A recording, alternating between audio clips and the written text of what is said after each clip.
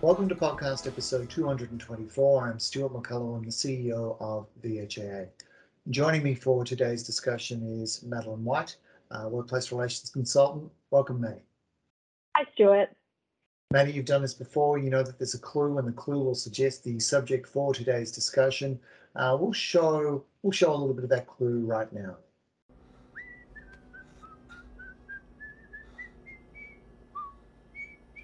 Where am I? So based on that snippet, what would you say the subject is, Maddie? It's an interesting one. It's a clip of Arnold Schwarzenegger in a car. So the only thing I can think of in terms of our enterprise agreements is we're maybe going to be talking about travel allowance, traveling to and from work across our agreements. It's not a bad guess. I'm going to play a little bit more. Let's see if that helps. How did I get in this taxi? The door opened. Still very much taxi focused, Maddie. Any sort of revision to that earlier answer of travel allowance? I don't think so. I think I'm going to stick with my initial guess. Just on theme, do you recall that the first answer was travel allowance? I do now. There's a subtle clue in there. We'll show one more piece. Address. Would you please repeat that? Well, I think that's enough footage, Maddie. Time to commit to an answer. What's your final answer? I'm going to stick to my guns. I'm going to stay with that. I'm pretty happy with my guess. It's an excellent guess, and it's a very fair guess. But that footage that you see of Arnold Schwarzenegger in a taxi cab is, in fact, from the film Total Recall. Members will note that we've chosen footage from the original Arnold Schwarzenegger version and not the 2012 remake with Colin Farrell as such. So today we're going to be talking through the recall provisions of the Nurses and Midwives Agreement. And just for members who are unfamiliar with how the podcast format works, I think we've got just a little bit more from Arnold. I want to ask you a bunch of questions, and I want to have them answered immediately. All right, so we're going to be talking about two clauses today, clauses 50 and 51 from the Nurses and Midwives Agreement. Those clauses are entitled recall, return to workplace, and recall without return to workplace, which, Maddie, sounds kind of like two movie titles. It does, but not very good movies. Fair point. The recall clauses are not new. However, there have been some amendments in the most recent round. So changes to the existing terms, including the introduction of some additional terms around emergency and on-call in terms of clause 50, and also some additional provisions with respect to remote recall. Just in terms of starting with clause 50 and the new subclause around emergency and on-call recall, that new subclause applies to specific areas, doesn't it?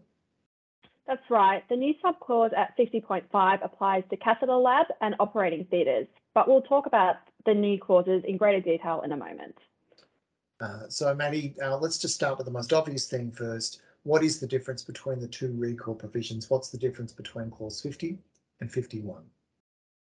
The hint is in the title. Clause 50 concerns where the employee is physically being recalled to work. Okay, and it's worth noting that in terms of a physical return to work, that involves not only being at work, but getting there and the inconvenience or the imposition associated with getting to and from work. Over time, the scale of what an employee can do without physically returning has increased significantly as technology has improved. And so that's probably then affected the terms of clause 51. So whilst both of the clauses involve a recall to duty, the issues associated with returning physically to work are a little bit different to some of the issues that can arise in the context of performing that work without physically doing that work remotely. That's right. So the clauses vary to take into account those different impacts. Let's start by having an in-depth look at clause 50, recall, return to the workplace. So let's start at clause 50.1. Now that states that the minimum overtime payment for a recall with a return to the workplace is 3 hours. does the employee need to work for a minimum of 3 hours to be entitled to the 3-hour payment? No, they don't. The purpose of the minimum is to compensate the employee for the inconvenience that arises as a result of being recalled to the workplace. Just worth noting that that payment is at overtime rates, not ordinary rates. Just in terms of putting in place a minimum payment for that 3 hours, that does act as a disincentive against recalling employees unnecessarily and for trivial issues. So that the price of recall both compensates the employee for the inconvenience to them, but intentionally acts as something of a disincentive to avoid trivial recalls. It has a couple of different purposes. Yes. So an employee who completes the required work within the first hour, for example, still gets further 2 hours of overtime payments as such? That's correct. Clause 50.2 states that an employee recalled to work will not be required to work the full 3 hours if the work to be performed is completed in a shorter period. So in other words, if you're done, you're done. Correct. If the duties have been completed, then the employee would be entitled to finish the recall period and go home. The idea being that the inconvenience to the employee should be minimised. And is there an exception to that 3-hour minimum overtime payment? It's at clause 50.3, which states subclause 50.2 above will not apply when overtime is continuous with the completion or commencement of that employee's rostered shift. So just to dig into that, the clause is stating that where the overtime comes directly after or directly before a shift, then that minimum 3-hour overtime payment is not required. What's a practical example of how that might arise? One example would be if a nurse was rostered to work, say, from 7:30 a.m. till 4 p.m. and is called in at 6:30, the employees will be recall period would be from 6:30 to 7:30. Yeah, so it's running directly into a shift in that circumstance. That's correct? As the employee's recall is continuous with the start of their shift, the 3-hour minimum period doesn't apply. So the 2020, the new agreement also includes a new subclause that seeks to clarify when recall is considered to have commenced. We'll bring that up on screen now. So clause 50.4 states that the time spent travelling to and from the place of duty will be deemed to be time worked. Maddie, this was introduced into the agreement as a point of clarification to clarify what was considered to be the commencement of recall, in that there has been some confusion and certainly some inconsistency of practice on that point. That's true. From our perspective, it's not an example of a new entitlement, but it's more clearly expressed. There's another new provision that I want to go to now at 50.5, and it's headed Emergency On-Call Recall. It contains terms that took effect from the 1st of July 2021 and is limited in terms of the areas to which it applies. This clause specifically is in relation to emergencies in a catheter laboratory or operating theatre. This is inclusive of anaesthetics and recovery. Okay, so we'll unpack that a little bit more up on the screen.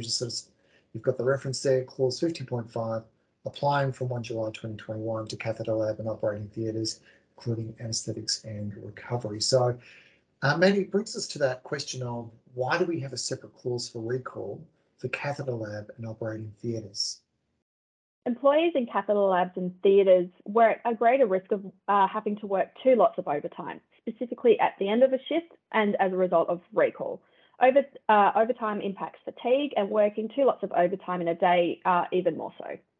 So in limiting overtime to emergencies for this group, the objective of that clause is to limit the overtime to what's necessary rather than what's routine.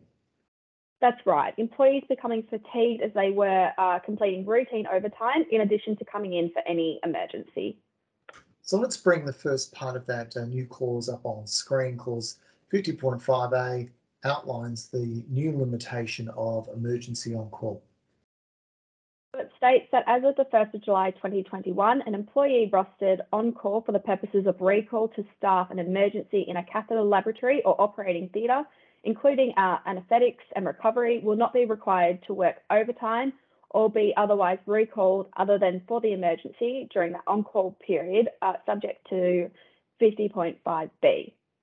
Okay, So that explains the rule. But the second part of the new term sort of provides more detail about how that works in practical terms. It does, by three specific circumstances. Let's talk through each in turn. Okay, so the first circumstance is at 50.5b, Roman numeral 1, is that an employee may be required to remain at work beyond the completion of rostered ordinary hours to conclude a procedure that commenced before the conclusion of rostered ordinary hours. Yes, in seeking to reduce overtime, the normal practice of finishing what you're doing, for want of a better way to put it, applies. Okay, so completing what you're doing is one thing, and that's fine.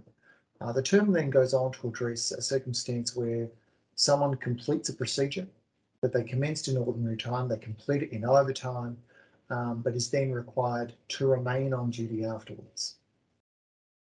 Clause 50.5b2 states that an employee is entitled to recall to duty in the event that they remain on duty after the completion of a procedure that commenced before the conclusion of rostered ordinary hours.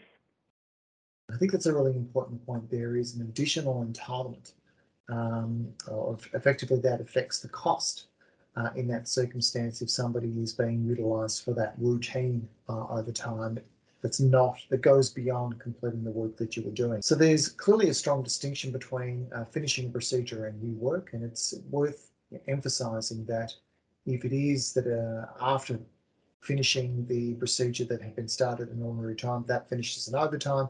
If you are required to do additional work, that constitutes a recall. Obviously, that affects the price. Maybe you said there were three circumstances addressed by the clause? The third situation is at 50.5b3, which states, as far as practicable and having regard to fatigue considerations, each employer will seek to ensure that non-emergency overtime recall will be allocated to employees to whom A does not apply. Okay, so just to reiterate, the new term at clause 50, subclause A identifies cath labs and operating theatres as in terms of the scope, in terms of this new rule.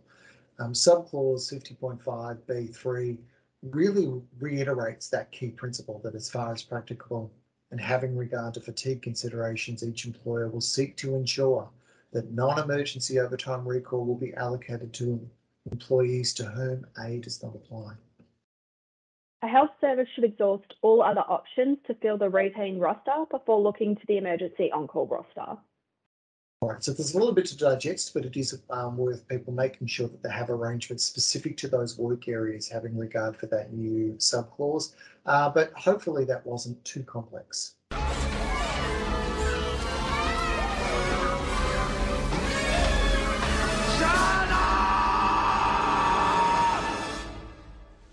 Shut up!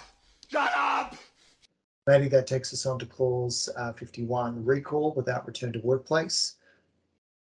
There is a greater potential to complete duties without having to return to the workplace, and this clause seeks to reflect that change. So let's bring that clause up on screen now. Clause 51.1 provides as follows: where recall to duty can be managed without the employee having to return to their workplace, such as by telephone or computer, the employee will be paid a minimum of 1 hour at the appropriate overtime rate for each occasion, provided that multiple recalls within a discrete hour will not attract additional payment. So there are some examples there of how duties may be completed without having to return to the workplace, but it's worth noting that's not an exhaustive list, is it? It's not an exhaustive list. Originally, the clause just referred to work by telephone, but it now refers to computers also. And also note that where recall occurs under this clause, the minimum entitlement is 1 hour at the appropriate overtime rate, as opposed to the 3-hour minimum entitlement under clause 50. Maddie, why is that? The absence of travel. So the discrepancy is intentional. The idea being that having to physically return to work is a higher level of inconvenience. The clause also states that the employee will receive 1 hour at the appropriate rate for each occasion. What does that mean in practice in terms of an employee who receives, say, 3 phone calls between 8 p.m. and 9 p.m? How is that paid? Do they get paid 1 hour minimum for each of those phone calls? No, multiple phone calls within the hour are covered by the payment for that hour. They don't generate a payment for each phone call. However, if, for example, the employee does telephone recall at 8 p.m. and then again at 10 p.m., because that didn't incur within the same hour, the employee is entitled to 2 minimum payments. So to recap, if an employee receives, say, 2 15-minute phone calls within the same hour, they would be entitled to 1 hour at the appropriate overtime rate. That's right. But if those 2 15-minute phone calls occurred in different hours, they occurred, say, 3 hours apart, there would be 2 payments. Correct. And the new agreement has also inserted a new subclause at 51.2, which is really directed to addressing fatigue. And we're going to bring that term up on screen now.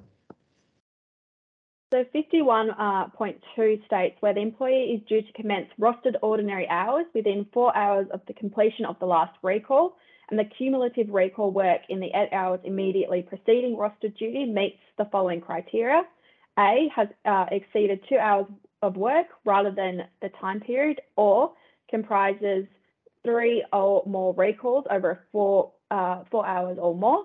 The employer will not require the employee to resume or to continue to work without having had 10 consecutive hours off duty without loss of pay for rostered ordinary hours, or pay the employee at the rate of double time until released from duty for 10 consecutive hours, without loss of pay for rostered ordinary hours during such absence.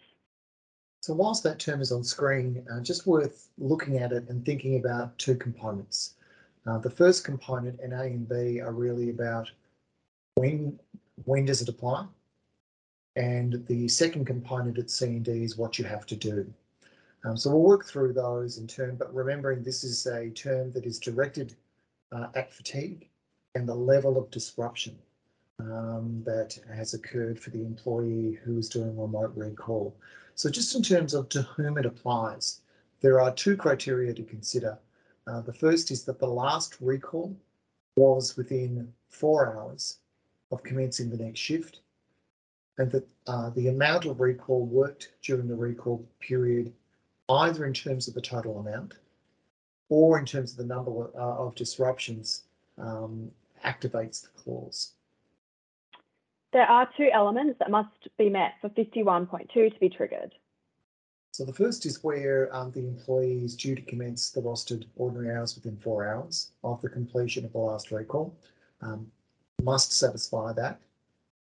The second element is that the cumulative recall work in the 8 hours immediately preceding rostered duty meets the following criteria, being that it has exceeded 2 hours of work rather than the time paid, or comprises 3 or more recalls over a period of 4 hours or more. So leaving aside that first element, which must be met about when the last recall was performed, in terms of how much, there are 2 ways to get there. It is either the total of 2 hours or more than exceeding the total of 2 hours of work, and that's the actual work rather than the pay, or the number of recalls over 4 hours or more, that is 3 or more recalls over 4 hours. But in terms of, yes, you must have had the last recall within the last 4 hours. But in terms of those 2 options of you can meet either of those, you don't need to meet both. It means that only one or the other needs to be met, but not both. So that means in a practical sense, last recall was within 4 hours, and either the person has done more than 2 hours work, or they've done more than 4 recalls. They've done 3 or more recalls over 4 hours. Those, it can be either or. Maybe it is a new clause, so let's run through some examples of how that criteria can be met. Sure. Looking at 51.2A in the first instance, an employee has a rostered shift for 7 a.m. on a Tuesday. The employee is rostered for a recall from 11 p.m. Through to 7 a.m. and receives multiple inquiries adding up to more than 120 minutes of work. With the last recall being at 5 a.m., the fatigue provision at clause 51.2 would then apply. I thought you were almost going to say 120 hours. As such, that would be a lot of work. It has to be said, but 120 minutes work. All right, so the fatigue provisions would also apply where an employee has the same roster as in the example, Maddie, that you've just given, but receives 3 or more inquiries within a 4-hour window, where that last disruption is within 4 hours. So we've covered when a person qualifies. We should talk about 51.2 itself, which sets out what an employer must do when there's that level of disruption to an employee to manage fatigue. So the obligations that are set out in C&D will be familiar to most members in that they mirror existing fatigue obligations at clause 53 for rest periods after overtime recall for a physical return. That's right. They're identical in this context where the level of disruption to someone doing remote recall meets the level described in the clause. The employer must either not require the employee to resume or to continue work without having had 10 consecutive hours off duty without loss of pay for rostered ordinary hours, or pay the employee at the rate of double time until release from duty for 10 consecutive hours without loss of pay for rostered ordinary hours during such absence. So really what we're doing there is we're applying an existing rule to a new circumstance to recognise that the capacity for disruption in that new circumstance, that is remote recall, has increased along with changes in technology. Thank you, Maddie. Before we finish up, one of the new features that we have as part of this podcast is an ability for members to give feedback on the podcast in real time. And I believe that we've already received a little bit of feedback with respect to this podcast. Let's take a look at that feedback now.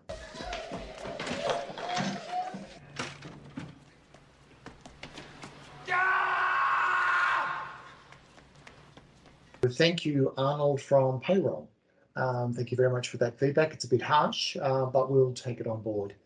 Maddie, thank you for taking us through clauses 50 and 51 of the Nurses and Midwives Agreement today. My pleasure.